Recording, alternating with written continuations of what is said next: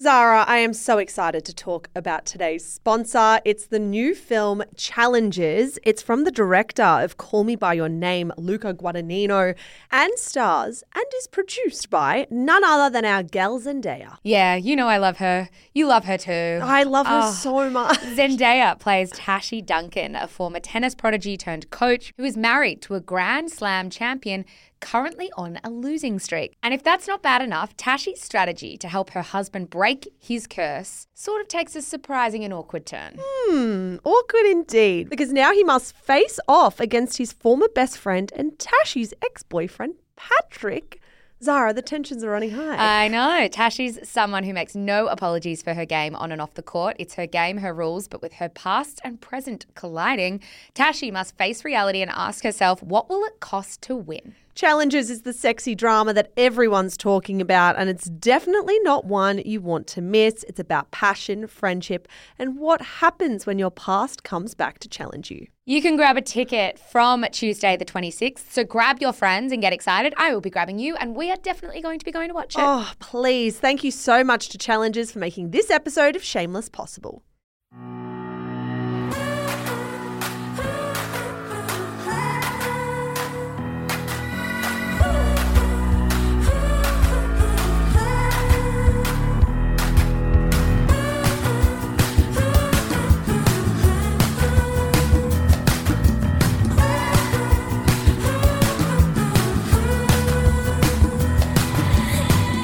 Hello and welcome to Shameless, the pop culture podcast for smart people who love dumb stuff.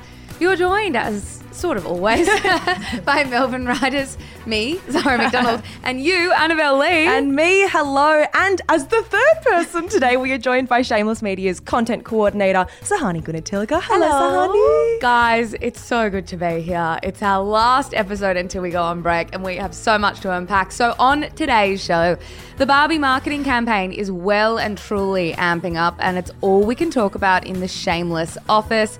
Why is Blake Lively facing backlash over the release of her new Betty Booze cocktails? What's going on with all these rumours that Kyle Richards and her marriage might be over? The two big Housewives fans will weigh in. And then we unpack the most perfectly timed mailbag.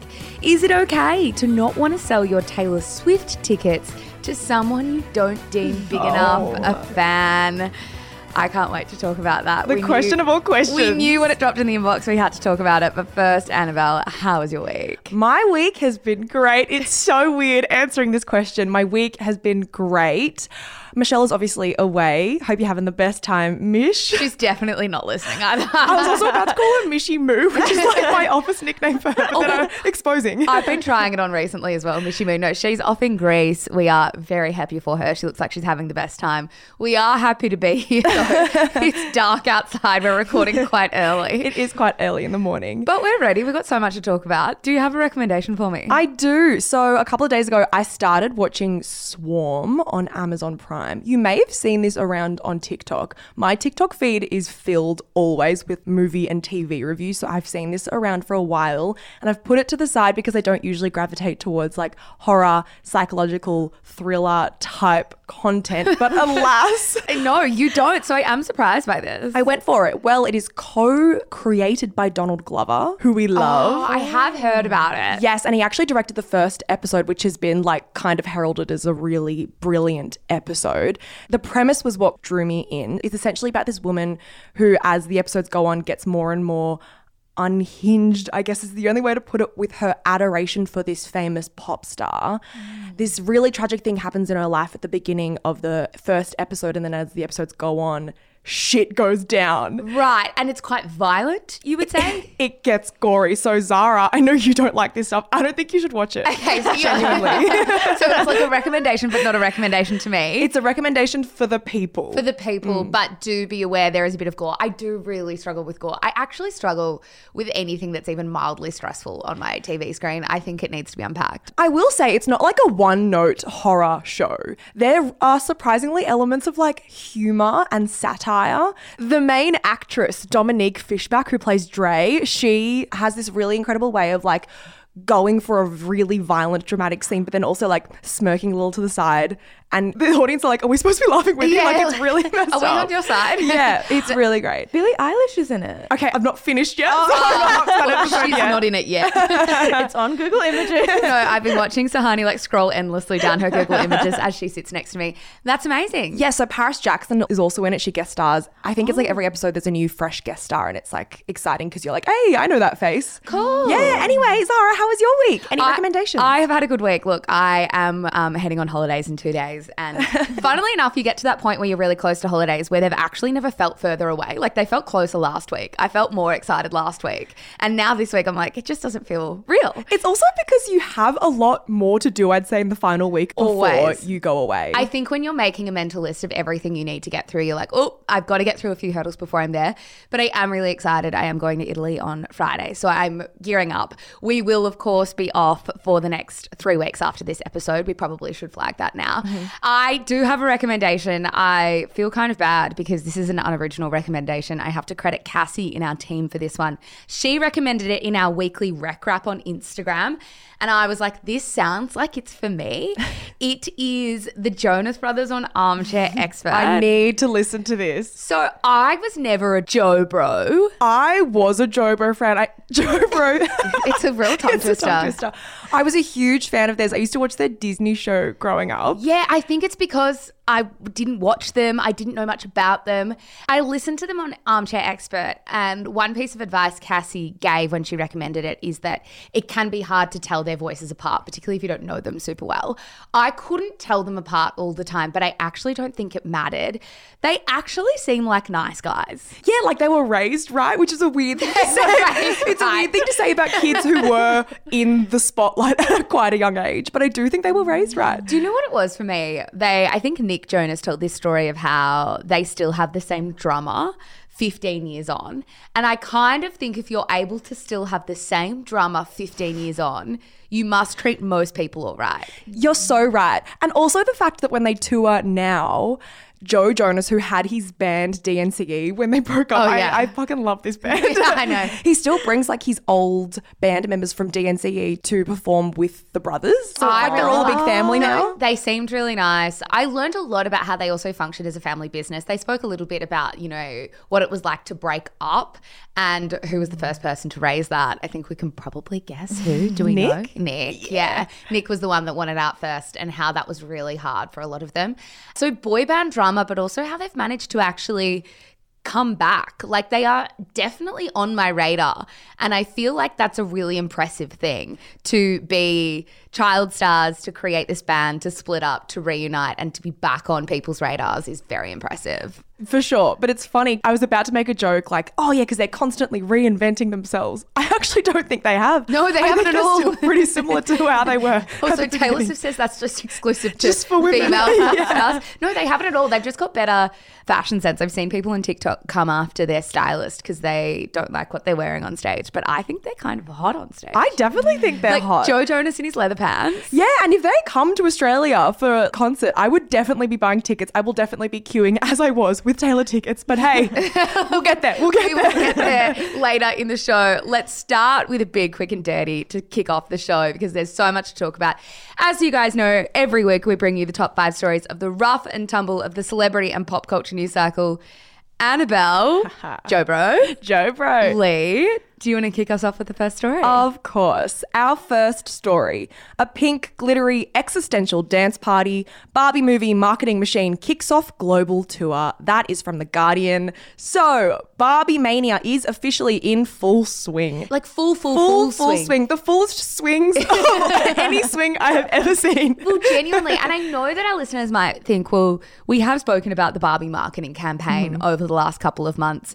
In fact, we had a conversation on mic about how we thought maybe the Barbie marketing campaign was starting too early. And we were like wondering if it had enough steam in it. Let the record show it's certainly sustaining itself. It didn't start too early, but I do have to say it's very rare that you see a campaign start this early and for it to gradually build hype rather than kind of fizzle. Yeah, it turns out this campaign has unlimited steam. It's never ending. So you will have likely seen the cast of Barbie in Sydney's Pitt Street Mall last Friday. Also a shout out to Margot Robbie's very iconic pink Barbie-esque outfits she wore every day, or like in different sections of the day she got changed and every outfit was as iconic as the last. Sahani posted a carousel on our Instagram feed this week of a lot of the outfits that Margot's been wearing as Barbie. And was the caption something about getting out of the prison of never serving? Yeah, exactly. And it also has so many likes. That's also, I know Michelle will always be like, one of our most liked posts ever. One of our most liked posts ever. Yeah. So people are really supporting this. People love to see a girl boss win. Oh my God. Sydney was the first leg actually of their worldwide publicity tour, which perfectly accompanied their very extensive marketing campaign. As we've said, a campaign we cannot stop talking about in this office.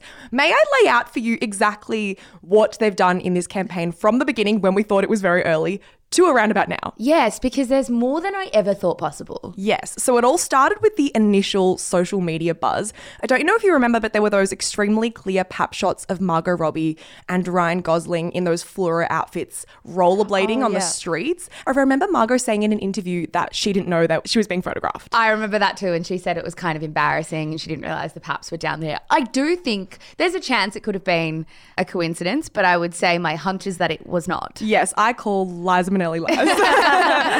Then the cast posters were released, introducing us all to each Barbie in each film, like President Barbie, Diplomat Barbie, you name it, as well as just the Kens. These posters were then turned into templates for people to insert their own faces on for social media. Our resident Sahani Kanatilika did that. I remember very clearly. I did. So people also memeified this with celebrity faces and characters like Roman Roy. Do you remember this? Yeah, so it started all over social media and it was just like a really small, subtle thing to get people to kind of, I don't know, put themselves in the Barbie universe. Yeah. And then it got, I would say, a bit sexier, with great respect to anyone who inserted their face. Okay. No, Warner Brothers hosted a Barbie boat cruise in June. Barbie maker and toy company Mattel announced 100 new brand collaborations, including one with Xbox to create Barbie-themed consoles. And the Barbie film set was featured on Architectural Digest. Margot Robbie was taking the team through the set. Yes. And then it was announced that the Barbie movie would be partnering with Airbnb to give away a free stay in a Malibu Barbie dream house in Malibu, California. So the listing for this is actually quite funny, if I do say so myself. It's hosted by Ken, and the description says this: "Welcome to my Kendom. While Barbie's away, she is handed over the keys to her Malibu dream house this summer, and my room could be yours for the night. Now, guests can live it up Ken style for a neon night in Barbie land. 6-pack not included." May I ask what part was funny? Is it the 6-pack not included? I think it's so I actually cut out the middle section that kind of lagged for me. Okay, And the 6-pack so was this the is end. these are real shiny lines. The 6-pack was my favourite. Okay, so fair. But I did find it kind of amazing where at the publicity around this house was like, oh my God, a Barbie dream house is just like turned up in California. Did you guys also know that there's a television show coming? No. So it's hosted by Ashley Graham and it's called Barbie Dreamhouse Challenge on HGTV.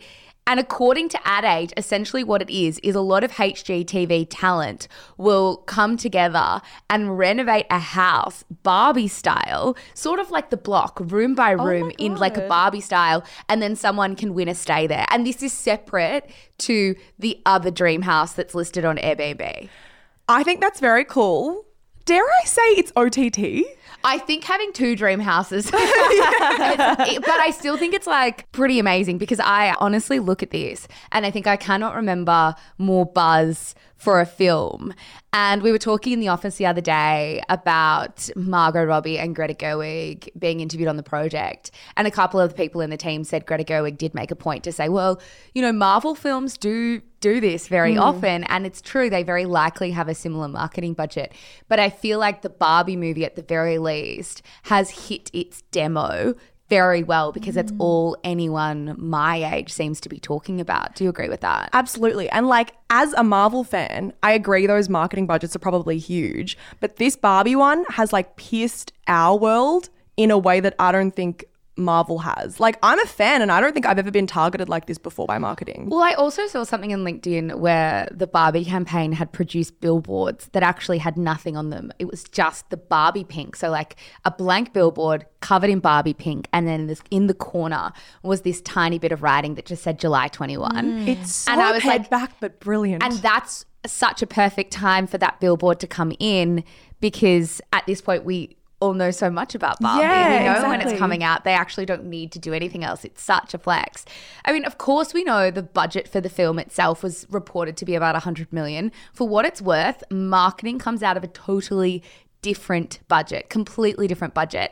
I read this piece in the Hollywood Reporter. Now, this was last year coming into the American summer, about the summer movies that were coming out. And they wrote, don't be surprised if studios set aside 150 million or more on global marketing spend for the biggest titles. Summer event films like Elvis, Nope, and Bullet Train will likely have sizable global marketing budgets of 75 million or more. If Nope and Bullet Train had $75 million budgets, I don't know what those films are. So, truthfully, what is this Barbie marketing budget? Yeah, I didn't know that it was a separate budget. I read that the film had that $100 million budget, and I was like, oh, surely the marketing one just comes in on that. But no, it's totally separate. Completely separate. And in this case, I would say probably bigger than the film's budget itself. Also, when you're talking about figures this big, they kind of lose all sense of like what you can get for that amount of money, because who's actually operating with budgets this big? But I am really, really impressed by the specificity and creation behind this campaign. It's really, really amazing. Yeah, and I do think the huge marketing budget is probably worth it, because it's all anyone Is can talk talking about right now. Yeah. Our second story. Singer Kelsey Ballerini leaves stage concert after being hit in the face with flying object. That is from news.com.au. Kelsey Ballerini is the latest musician to have something flung at her while performing. So this has actually been happening to a handful of performers recently. And I just cannot fathom how this has been so prevalent recently. Yeah. We've been talking about when to talk about it over the last few weeks, but I think with this Kelsey Ballerini story, it's now so many musicians in a row that we're like, there's some strange trend here, and I have that in inverted commas, that we have to acknowledge.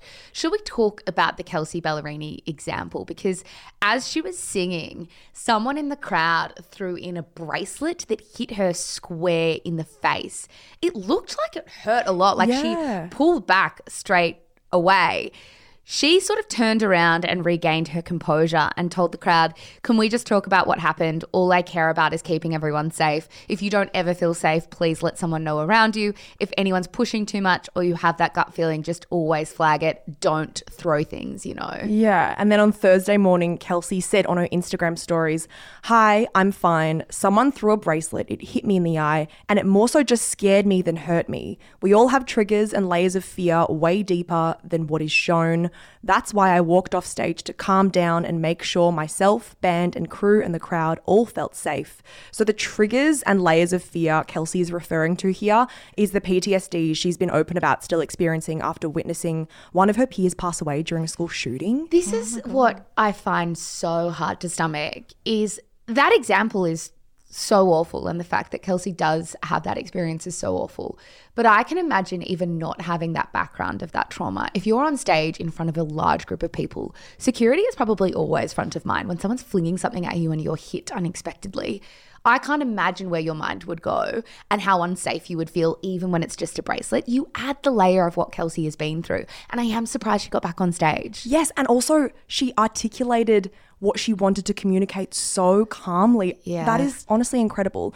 It's so exposing being there on stage, and it's so, as I said, unfathomable for us to even be talking about this, to be like, hey, crowds, Don't have some do etiquette. that. Like, it's Yeah. common decency. Well, as a lot of our listeners might have known, last month BB Rexa was one of the key examples of having this happen to her. She had a phone thrown at her eye and she was escorted off stage. She was taken to hospital. She got stitches.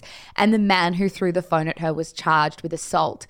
She had a black eye like weeks after this happened. She was like really severely injured. She also looked really taken off guard and troubled naturally by what had happened.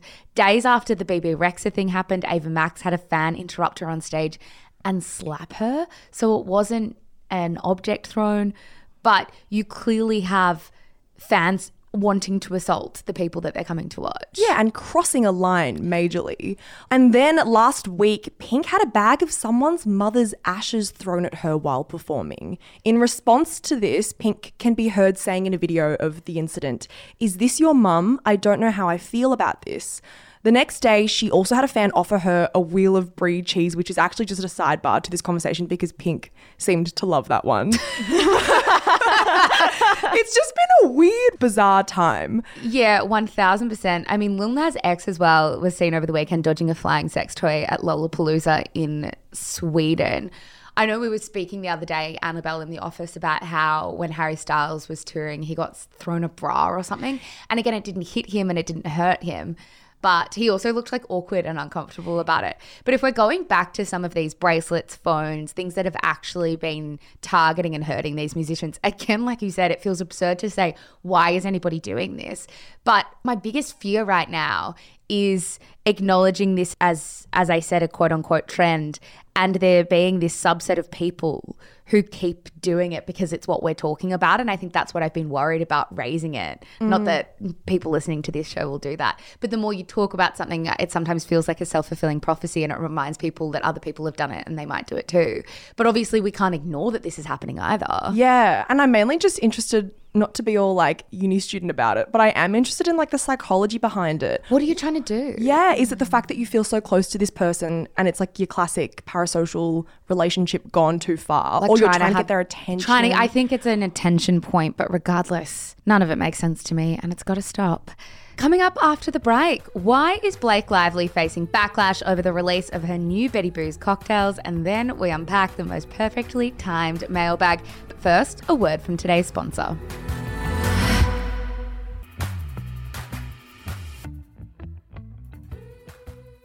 Our third story. Blake Lively's new business venture is being slammed as a total cash grab, and here's why. That is from Pedestrian.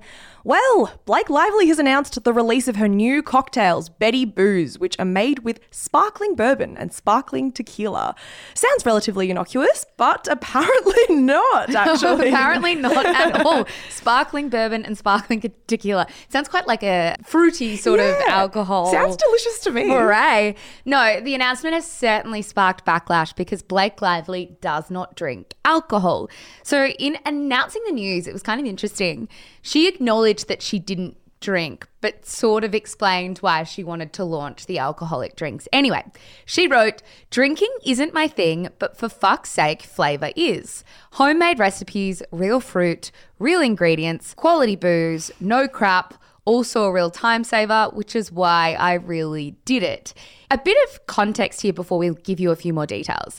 The launch of Betty Boos comes 2 years after Blake Lively launched Betty Buzz, which was her line of sparkling non-alcoholic mixes. So when she launched Betty Buzz, it was like, oh, I don't drink, but mixes are really important. And now she's launched the alcoholic line. So in another post announcing the news, she wrote, "Betty Buzz is good for all ages and preferences, 0 alcohol. Betty Boos for those who want the alcohol, because that's what hosts do. We make something for everyone and not usually ourselves." Wait, I'm describing mums now. Yeah, now just some added context. When she launched Betty Buzz in 2021, she explained it a little bit more and said this: "I don't drink. I know that's odd coming from the wife of an infamous gin slinger." I didn't actually know he was a gin slinger. Has a gin company. Oh, okay. Yeah. Interesting. Infamous. Yeah. Over the past many years of mixing but not drinking cocktails, it became clear mixers are the unsung heroes of the drink world and deserve just as much love as alcohol. So there's lots going on here, right? What I found interesting context is that statement you just read out from Blake when she launched Betty Buzz was actually on the website for ages, saying, "I don't drink. I know that's odd coming from the wife of an infamous gin slinger." That's off the website now that the alcoholic drinks are out there. I think it's probably worth reading you some of the comments on her post that had like thousands of likes, because it might give you a sense of what the sentiment has been. People largely, or the loud people anyway, at the top of her comment section have not been happy. The top comment was, "How can you market and create a product you don't openly consume yourself?" That had 1,100 likes. The next top comment was, "What a confusing way to promote your alcohol by saying drinking isn't your thing." I'm interested. Do you think this is fair, or do you care at all? I actually, top line, don't really care. Yeah. I then, second line under that, think that it is unfair. It makes sense as a business to want to expand and to reach more of an audience. Yeah, like if you're already in the mixers line, Yeah. it does. It's a natural step to go into the alcoholic line. And I feel like anyone would do that. People are just going harder at Blake Lively because she's Blake Lively. And yeah, it was kind of silly maybe to put her own personal experience and attach that to the original non-alcoholic line.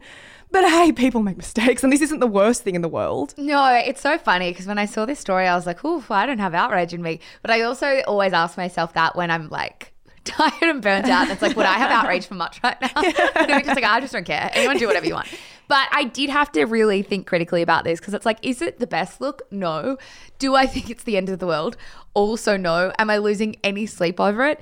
No. Do I think the drinks would probably taste good even though she doesn't drink? Probably yes. And I sat with this idea of like, can you sell something and be the face of something if you won't actively taste it yourself? And I came to this conclusion that yes, I would prefer you to probably know that the product you're selling is good.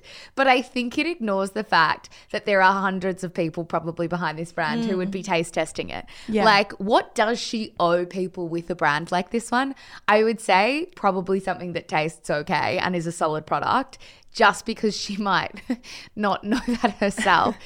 Can she trust the people and advisors around her to tell her it's good? Yeah. And isn't that essentially what a lot of celebrity-led brands do? They have the face and then they have a whole team behind them. Like, come on, we're not Yeah. idiots. No, I think that's also true. Like, you made a comment yesterday where you said maybe my bar for celebrity brands is just kind of low. So like, I don't care that much. And I think that's also true. Again, of course, I would prefer her to drink alcohol and sell stuff she actually loves. I would prefer that all the time. But I can't lie and say I care that much about this. And I also probably won't be drinking this drink, let's be honest. So let them be. Will I? I might try a sparkling tequila, but I don't even know if they're sold in Australia. So we'll see. Our fourth story. Colleen Ballinger writes song to respond to accusing fans. That is from BBC. Just before we jump into this one, I will do a quick trigger warning at the top because we will discuss allegations once again of grooming and inappropriate relationships with kids. So I want to put that out there before we start. There have been a lot more Colleen Ballinger headlines in the last week or so, and it would appear that we have lots to update you on since we last spoke about the controversies enveloping the YouTube star that is commonly known as Miranda Sings. If you do want a bit more context on those early allegations, listen to our episode that we released on June 22. We've got quite a bit of detail in there. What we're going to do today is update you on the stuff that kind of happened in the last week or so. As a really quick recap, a lot of our listeners might remember that Miranda Sings / Colleen Ballinger faced a barrage of allegations that she acted inappropriately with mostly teenage fans in the early years of her career. Most of these accusations were leveled on social media. And then, Annabelle, last week, Rolling Stone released a report, didn't they? Yes, that extrapolated on a lot of those accusations, alleging that when she was in her early career, she was regularly interacting with kids in inappropriate ways. That same day, Colleen addressed the accusations on YouTube, but in quite an unconventional way, Zara. She wrote a song and she played it on her ukulele. Yeah, it's certainly unlike anything I've actually genuinely ever seen. And I feel like now, doing Scandal for a while, I feel like we've seen every YouTuber quote unquote apology under the sun. I would say this is beyond anything I've seen. Would you guys agree with that? Yeah. Yes, and so clearly unadvised. Like, she's so clearly went against what her team was telling her to do. Well, she announces it. Yeah, exactly. So she opened the video saying, I've been wanting to come online and talk to you about a few things, even though my team has strongly advised me not to say what I want to say. I recently realized they never said I couldn't sing what I wanted to say. So now, while strumming the ukulele, Ballinger sang and compared the accusations to a toxic gossip train headed for manipulation station, as, and I quote, the rest of the internet ties her to the tracks and harasses her for her past. It's important to note she denied the allegations leveled at her and said she is not a groomer, but just a loser. Yeah, it was like a train wreck the entire time that you can't look away from. Look, we can't reiterate enough that Colleen does deny the allegations, but all of that aside, when was a song ever going to find her in public favour? Yeah, I think it's that. Like, as you say, you've got a whole bulk of allegations from young people or people who were really young and say that they were kind of interacting with her. And you've got her denial. But if you are in the public eye, I am just wondering at what point Colleen thought to herself, this will work. Like, I will write a song and explain myself and it will work, because as much as a lot of the things she was saying were quite serious in the lyrics, it feels like quite a disrespectful thing to do about such a serious conversation. Yeah, and a song that kind of pretty much the entire time positioned herself as the person that was being maybe misunderstood is what I was getting from it anyway. 2 days later, Colleen's ex-husband, Joshua David Evans, who may also be known as Joshua DTV from back in those YouTuber days, he responded to allegations, siding with those who say Ballinger exploited them and was inappropriate with them as kids. He said, "Anyone feeling hurt and gaslit right now, my message to you is this. Your experiences were real. The proof is there. Your trauma should be taken seriously. The proof is there. Your anger is justified. The proof is there. You deserve better. Take your power back. Sending you love." He also added, "This behaviour was my reality anytime I spoke up and disagreed with her actions and rhetoric during 2009 to 2016. I was gaslit too. I was made to feel like I was always the problem. Any pain I felt was an inconvenience and was belittled. Every ounce of what you're feeling, I understand." Yeah, and then on Sunday, a former colleague of Colleen's wrote a blog post of their time working together. So in her newsletter, You Owe Me an Apology, writer April Corto Kyo, who has, for context, worked on Brooklyn Nine-Nine and the Apple TV show Loot, said she was a former writer's assistant on Colleen's Netflix show Haters Back Off. Now, in that piece, she alleges hearing Ballinger use a racial slur. She also recalls Colleen wanting to limit the number of non-white extras in the show out of concerns they would, and I quote, be distracting. Yeah. April also alleged that Ballinger would push for her writers to include storylines that involved Miranda and her uncle being, and I quote, caught in compromising positions or stomach-churning moments of intimacy that could always be easily explained away by a clueless Miranda. Now, again, Colleen has not responded to these specific allegations. Yeah, exactly. And then I think the final thing that's also popped up regarding this story are the headlines around Trisha Paytas. I don't know if you guys have seen them, but she also, YouTuber Trisha Paytas has also weighed in on these allegations. Now, she has published a 21-minute video, and you might be wondering, well, why is Trisha Paytas entering the chat with a 21-minute video? Of course, Trisha and Colleen have a podcast together. So Trisha has come out and said, I don't stand by Colleen. She also has acknowledged allegations that other people raised, young people raised, that said that Colleen had actually sent Trisha Paytas' OnlyFans photos to young fans without Trisha's permission. Now, Trisha came out and said she was only learning of any of this now. So there is a lot going on here, and I doubt that's the last time we're hearing of this story. Yeah. Our fifth story. Exclusive. Kyle Richards and Mauricio Umansky have separated after 27 years of marriage. That is from People magazine. Alrighty. So look, let's all be honest here. Let's put our cards on the table. This was the story that Michelle was born for. We all have some celebrity stories that we're really good at and some celebrity stories we're not as good at. I think it's fair to say that this is not our strength.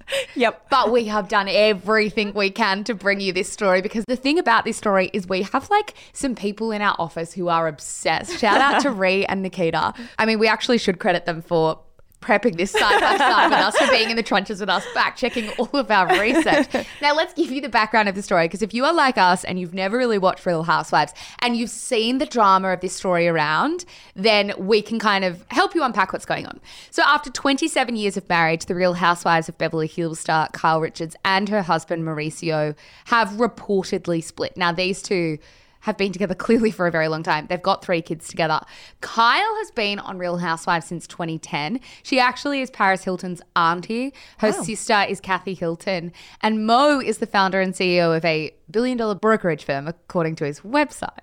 What we'll do here is we might step back and give you some context, because rumors about the state of their marriage have been milling around on TikTok pretty wildly over the last few weeks. People were kind of saying something is up, something's not right, and it all kind of hit fever pitch this week, Annabelle. Yes, so over the last few weeks, not only have fans speculated that the couple had split, they were also wondering whether Kyle had already moved on with country music star Morgan Wade. So Morgan has appeared a lot recently on Kyle's Instagram, and the two women have been pretty close since meeting last year, with Richards even going as Wade's date to the American Music Awards in September 2022. So a lot of people are looking at this and saying, is there more going on? Then we had an Instagram user under the handle FaceReality16 who had a theory about this potential relationship, pointing out that these two have been wearing matching sort of silver bands. She also shared a side-by-side photo of Morgan and Kyle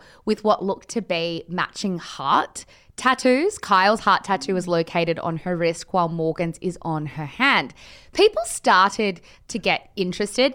Then our Housewives expert and campaign exec at Shameless, Nikita, sat me down and said, look, it was all of this going on. Then over the weekend, Kyle Richards and Mo went to a wedding and people were really looking to see if they were posting each other on Instagram. They were clearly sitting next to each other at the wedding, but it was very unlike them that they didn't post a photo together. They were in photos, but they weren't next to each other and they didn't post a couple photo.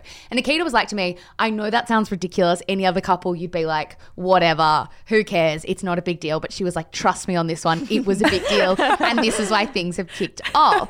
So then on Tuesday morning, Australia time, people came in with the news that these two had split. And again, I think what I had certainly underestimated with this story is how much people loved these two as a couple and why this was such a big deal. A source told People magazine, Kyle and Mo have been separated for a while now but are still living under the same roof. They remain amicable as they figure out what's next for them and their family.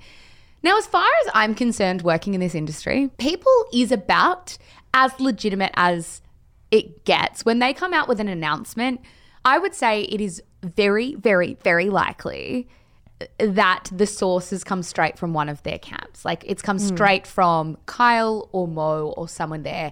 They're not marking an article as exclusive without thinking that they're really on the money here. Which is why it kind of gets a little confusing, Annabelle, when you consider that hours later they released a joint statement. I was definitely confused, that is for sure. So here is what they said. In regards to the news that came out about us today, any claims regarding us divorcing are untrue. However, yes, we have had a rough year, the most challenging one of our marriage, but we both love and respect each other tremendously. There has been no wrongdoing on anyone's part. Although we are in the public eye, we ask to be able to work through parishes privately. While it might be entertaining to speculate, please do not create false stories to fit a further salacious narrative. Yeah. I mean, part of me is confused and then part of me wonders if that is still actually backing up what People have said. People magazine didn't say that Morgan Wade and Kyle Richards were together. They have said that they've separated but are still working it out, which is essentially what Kyle Richards says as well. Yeah, I was just under the impression that maybe they're taking like a slight brief break. Yes, I agree with that, which is why I was slightly confused. Now, you guys might be wondering, okay, well, if you aren't the experts in this, why are you the ones telling us about the story? And look, dear listeners, as if I wouldn't get Michelle to call the show about this to get her thoughts on it. I was messaging her this week and I said, look, I know you're probably living through this story. Would you like to give us your thoughts? I said, say anything you want. And she said, ask me some questions and I'll answer them and you can play it on the show. So I said to Michelle, first question, did you see this coming? This is what our other Housewives expert had to say. Hello. Okay, well, first things first. Devastated that this news broke while I am taking a few weeks off the podcast. I feel like I was born to talk about this. Did I see this coming? Well, a lot of Bravo / Housewives fans will know that there have been rumours about Kyle and Mo splitting for a long time. There have also been whispers about maybe them having a wandering eye or them having infidelity issues, but none of that's ever been confirmed. I think the saddest thing about all of this is that Kyle and Mauricio had that marriage, or appeared to have that marriage when the show started, that everyone wanted. They seemed to be like best friends and everyone fell in love with them because they were also the least rich, if that makes sense. So they were the most approachable and the most endearing. So if you would ask me 10 years ago, no. This year, yes, I could see it coming. Can we have a moment for the fact she's so clearly by the beach doing this? Yeah. And it's also, I have no doubt that was her first take. Like she was like just ready to know what she had to say. No, I love it. And Mitch was probably like, we're on holiday. Why are you doing this? Okay, so the second and final question we said is, do you think they'll get back together? Or do you think they've actually split? Like, what do you think is going to happen here? And this is what she had to say. Again, keep your ears out for the water that's paid out to while she's on holiday.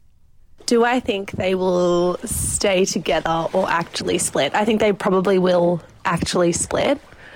I think as their profiles have gotten bigger and bigger, they've been pulled further and further apart.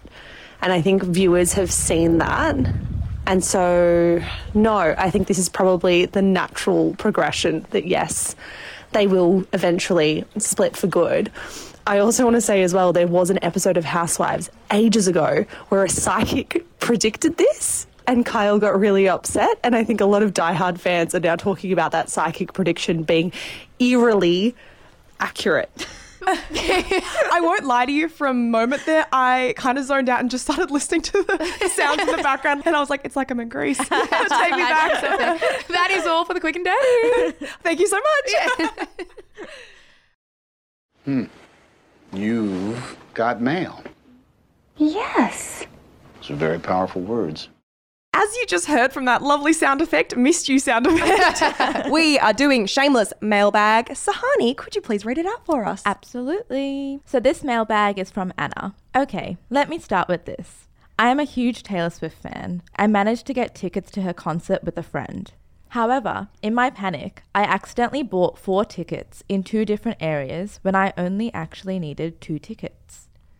Long story short, I now have 2 extra tickets I want to sell at face value to a friend or someone I know who really wants to go and is a massive Swiftie.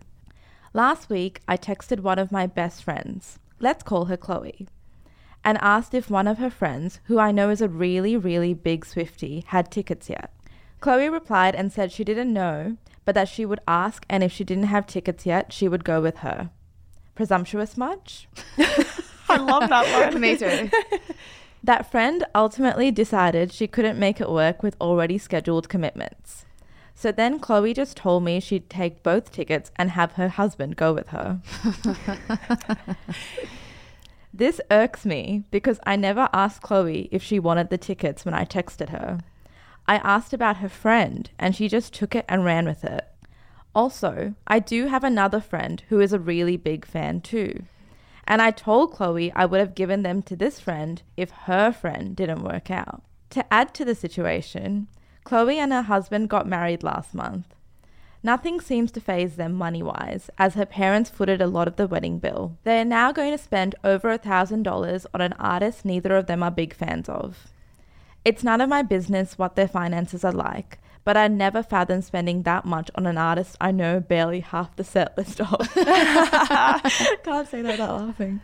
For context, she hasn't fully listened to Midnights and doesn't care for Folklore or Evermore. It's not like I am out of pocket or anything because she is paying me for them, but I wanted the tickets to go to someone who wanted them and was trying as hard as me to get them. Am I just projecting? And slightly jealous her parents paid for the wedding while they get to live and travel without financial consequences? Am I being overdramatic?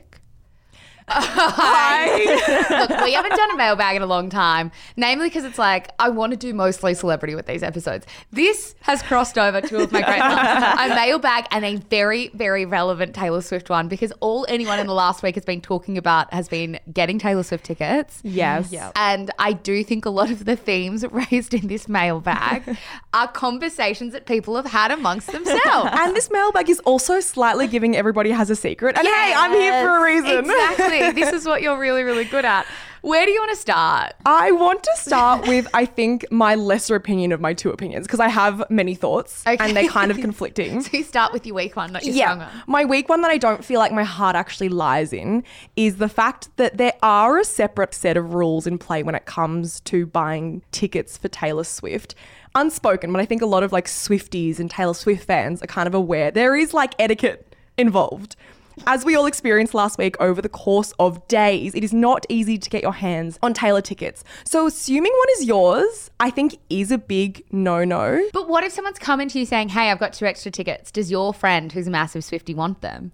I would say, yeah, my friend who's a massive Swiftie wants them, but so do I. Yeah. It's not outrageous that this friend Chloe has thought that maybe she was also part of this too. Yeah, so I think Anna left too much grey area. And I don't think Chloe meant any harm by assuming. I think she just accidentally assumed that the ticket was hers. Well, I think what's quite funny about this is anyone who didn't try to get tickets last week, and I honestly spent, I reckon, Monday 2 hours, Wednesday 4 hours, Friday 4 hours. Like, is that just like and a lot of people did that. Anyone who didn't have that experience probably doesn't understand and probably thinks a mailbag like this one is like kind of nuts, right? But anyone who hasn't been in it probably doesn't get why the stakes on tickets like this do feel slightly different. Yeah. And I understand if you do have extra tickets, knowing how hard they were to get and how many people who adore Taylor Swift missed out, that you want it to go to someone who will appreciate how amazing and how hard fought these tickets were.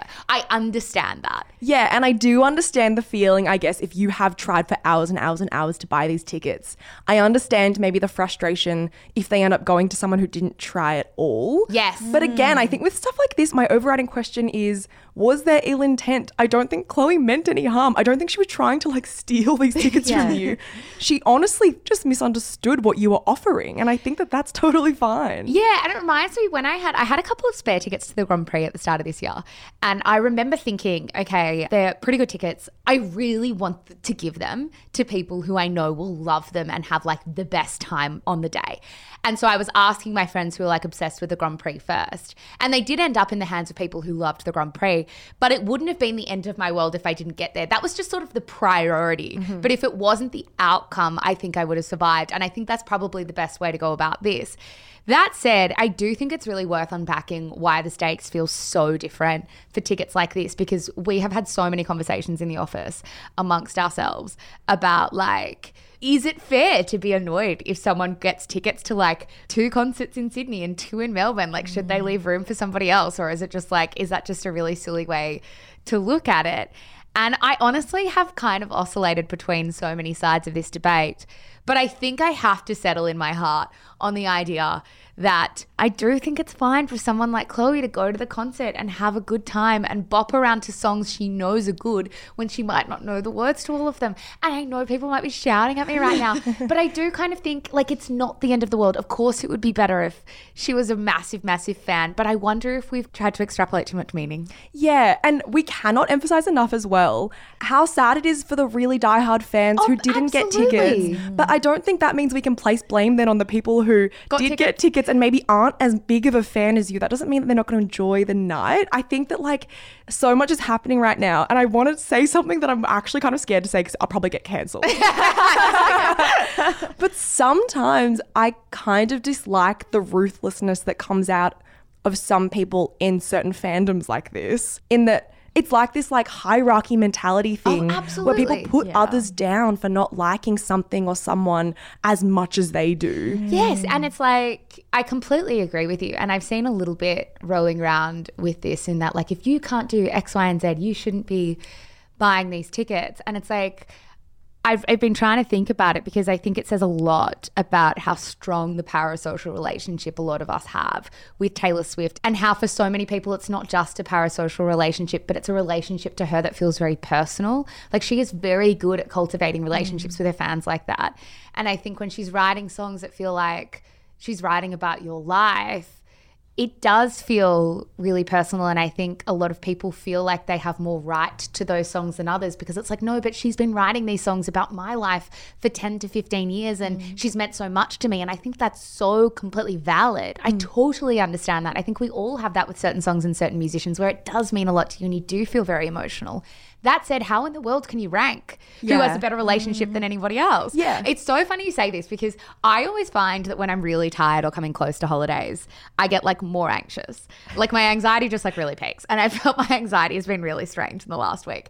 And I was saying to my partner, like very earnestly, after I got these tickets, if I miss-sing a word to one of these songs when I'm at the concert and someone might film me, I might get cancelled. And he looked at me and he was like, Zara, that's like completely insane. If you sing that one wrong word, it's fine. And I was like, no, you don't understand. It feels like I need to like own this seat and make sure I like do the seat justice. And my anxiety just went wild with it. No, I'm totally with you. I think so it's a funny. mixture of being close to the break and also the power of the Swiftie fandom. Because honestly, this mailbag maybe hit close to home for me because I love Taylor Swift, but honestly, Evermore and Midnights are the albums that I've listened to the least. But also you're allowed to have albums you don't love as much as the others. Yeah, That's but also allowed. when I got my hands on these tickets, I was like, well, I got to start learning. But we'll be watching. Yeah, I think it's so fair. And yet I also saw commentary around to be like, if you've never been to a Taylor Swift concert before, why are you suddenly wanting to go to this one? It's a bandwagon thing. I saw other people say, I couldn't afford to go back in the day. Like this is the first time in my life that I've had disposable income and I'm able to go.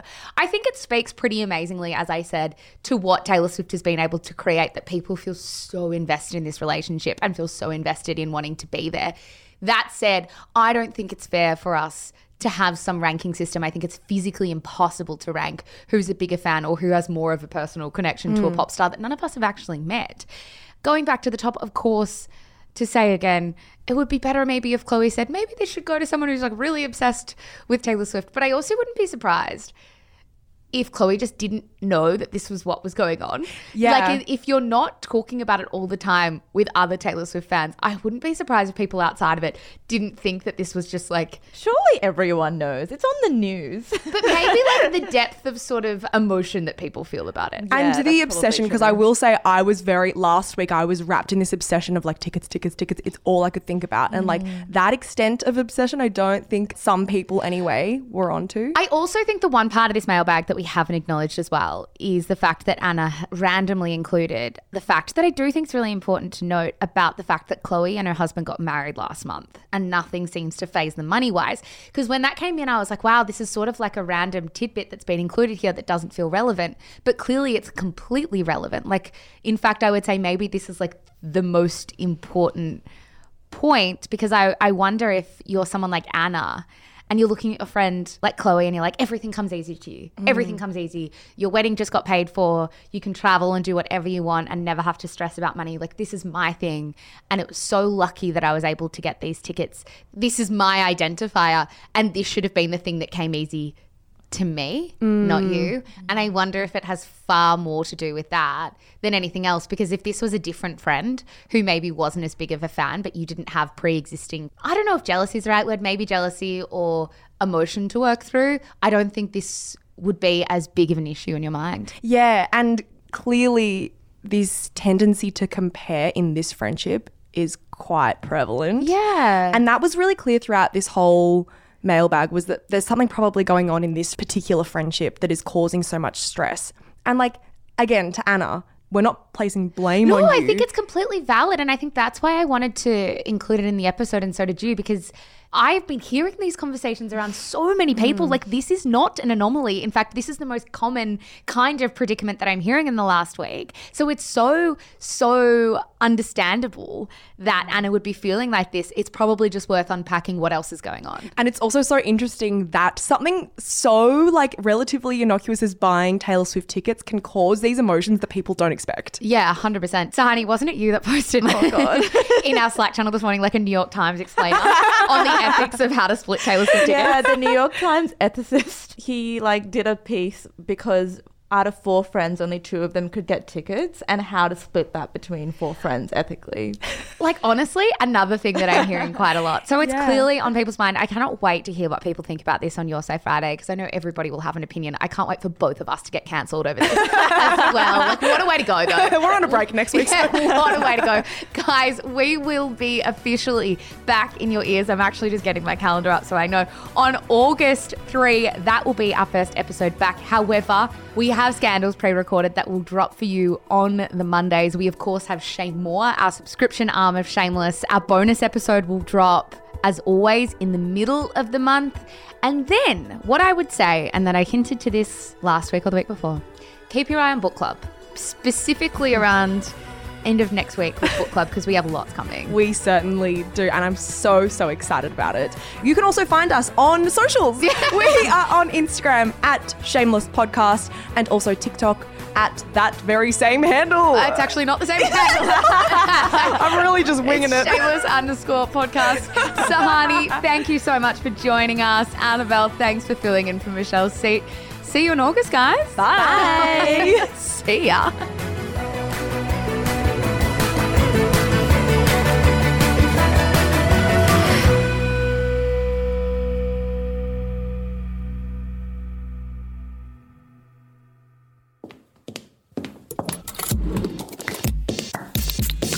Shameless Media. This podcast was recorded on Wurundjeri land. Always was, always will be Aboriginal land.